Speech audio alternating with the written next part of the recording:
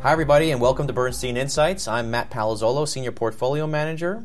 This is the second installment of our mini-series on cryptocurrencies and blockchain. And once again, I'm happy to be joined by my colleague, Paul Robertson, also a Senior Portfolio Manager. So, Paul, welcome. Thanks for having me, Matt. So, Paul, in our last podcast, you helped to demystify this relationship between digital currencies like Bitcoin and their underlying blockchain technology. And you also debunked Bitcoin's use as a payment system. Today, we want to tackle the question of whether or not cryptocurrencies like Bitcoin are about to displace the existing currencies that we all know. Why are some of them worth so much? Matt, that's a great question. It gets to the heart of the recent run-up and then the subsequent pullback we've seen in the price of some of these digital currencies. At the end of the day, if you don't have a compelling use case for your cryptocurrencies, investors are struggling with this question: how should you value a cryptocurrency? So let me share a bit of our thinking around this. The economist in me has to begin by acknowledging that value is all about supply and demand. Let me start with the supply side of the equation. The supply of some cryptocurrencies, like Bitcoin, is ultimately fixed.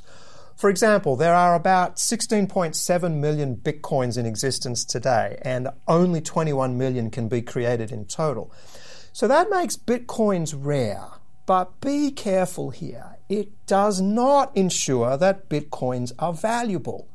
Not all rare things are valuable. In fact, most rare things are not. Think of baseball cards, stamps, and other collectibles stored in attics across the country. That's a great example. I've checked, and my entire baseball card collection is worthless. So that's a good point. Very tangible, very easy to understand. But, Paul, I've heard that some investors treat the marginal cost required to mine the next Bitcoin as a measure of its fair value. What do you think about that? Man, I think at its heart that is clearly some circular logic in play. But to explain it, let me just start out by explaining the concept of mining a Bitcoin. The way payments are processed in a cryptocurrency system is through the actions of what are called miners. What the miners do is compete to solve a cryptographic problem. If they solve the cryptographic problem, they are able to add another bundle of transactions, another block, to the blockchain. In return, they are rewarded with coins and perhaps increasingly over time with some transaction fees. But today the primary compensation is coins. So let's talk about the number of miners competing to solve this cryptographic problem and the amount of electricity they might be consuming. If the price of a Bitcoin is just $1, there's going to be very few miners who are active trying to solve this cryptographic problem. We're still going to see blocks of transactions added to the chain every 10 minutes, but very little electricity is going to be consumed in the process because there's not going to be a lot of miners active. But if the price is $19,000 per Bitcoin, well, now the prize is much, much richer. Now it's worth their time. It's worth their time and it's worth their electricity. There's going to be a lot more miners and a lot more electricity is going to be consumed. The same number of transactions will be processed. The same number of Bitcoins will be awarded to successful miners, but a lot of electricity is going to be consumed. So at its heart, what you recognize is the amount of electricity consumed, the costs required to mine Bitcoins are themselves a function of the price of Bitcoin. So there's no solution here to the fundamental value of a Bitcoin. That energy consumed to mine a Bitcoin is clearly a function of the price of a Bitcoin itself. So keep going on this whole supply-demand relationship. What of the demand? So Matt, the demand side is much more difficult. Let's take a step back and ask, generally speaking, why do people demand things? There are three basic reasons. The first is there's a really compelling use for the object. For instance, a commodity like steel is valuable simply because it can be used for so many different things. A second reason that things are demanded is because they're assets that generate a stream of cash flow over time. Things like stocks or bonds, but also businesses or real estate. The challenge comes when you're dealing with something that has no compelling use and doesn't generate a stream of cash. Here, demand usually rests on some sort of compelling aesthetic or cultural appeal. Okay, so where do digital currencies fit into this framework you've just laid out?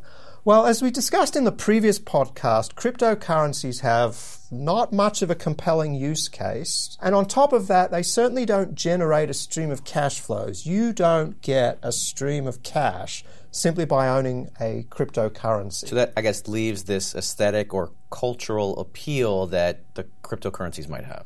Yes, that's how I would describe it. I think the way others might describe it is that much of the demand for digital currencies is driven by the idea that, like art or gold, they are potential stores of value. But I need to emphasize here, art and gold are valuable because, again, they possess some compelling aesthetic or cultural appeal. Keep going on that point. So what do you mean by that? Give me an example. Well, let me share with you this example from late last year. The painting Salvator Mundi, or Saviour of the World, sold late last year for $450 million.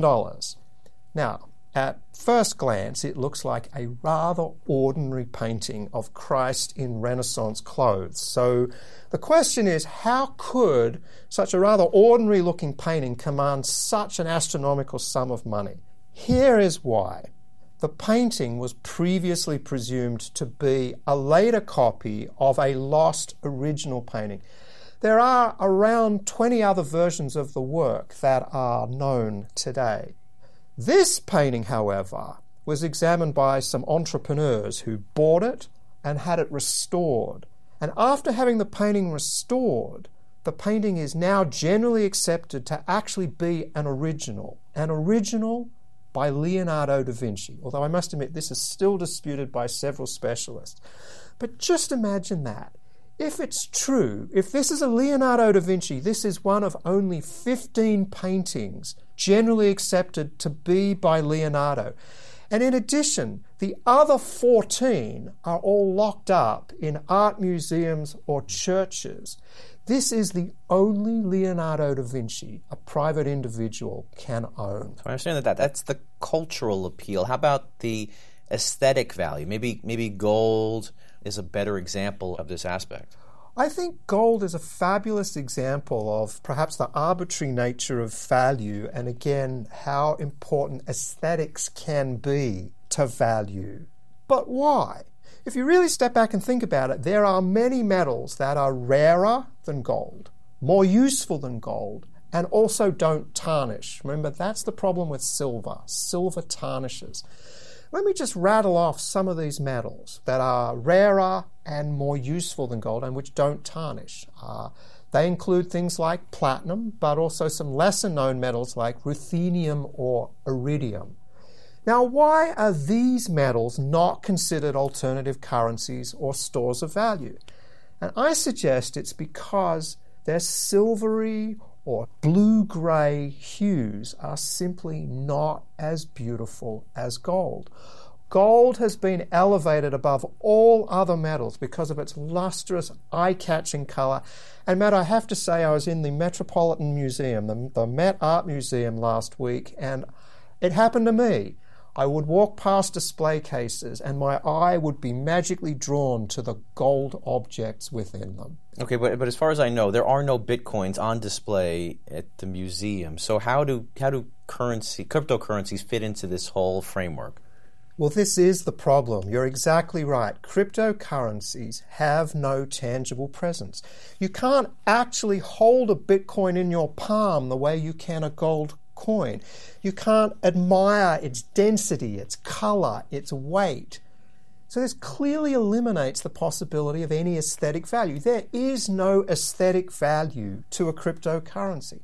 And despite all the excitement, it's far too early to say that any particular cryptocurrency is going to have any lasting cultural appeal. Anything on par, for example, with the interest we still have in Leonardo da Vinci to this day. So where does all of this leave cryptocurrencies as investments? Well, that is the question, isn't it? Given that they have no use outside of a cryptocurrency system, they have no tangible presence and therefore no aesthetic value, and I'm doubting that they have any lasting cultural appeal, we really believe that the future values for cryptocurrencies at this point in time remain incredibly uncertain. And so for that reason, we don't recommend our clients purchase any cryptocurrencies for investment purposes. But just as a quick aside, can I just say that I remain as interested in cryptocurrencies as many other people? I think that there's an interesting speculative opportunity here if you're willing to acknowledge it as that. Perhaps buying a Bitcoin is like buying a lottery ticket. It may not amount to anything, it may amount to a lot. But just be careful and scale any speculative purchase you make to an appropriate level in your overall asset allocation. As always, good stuff. Paul, thanks a lot for sharing all of these insights. Next time, I just want to let our listeners know we'll be exploring the game-changing technology underpinning the digital currencies, which, of course, as we've talked about somewhat to this point, is blockchain. Paul, thank you again. For everybody out there listening, thanks for listening to Bernstein Insights, and you can find us anywhere you listen to podcasts. Bernstein, making money meaningful for individuals, families, and foundations for over 50 years. Visit us at bernstein.com.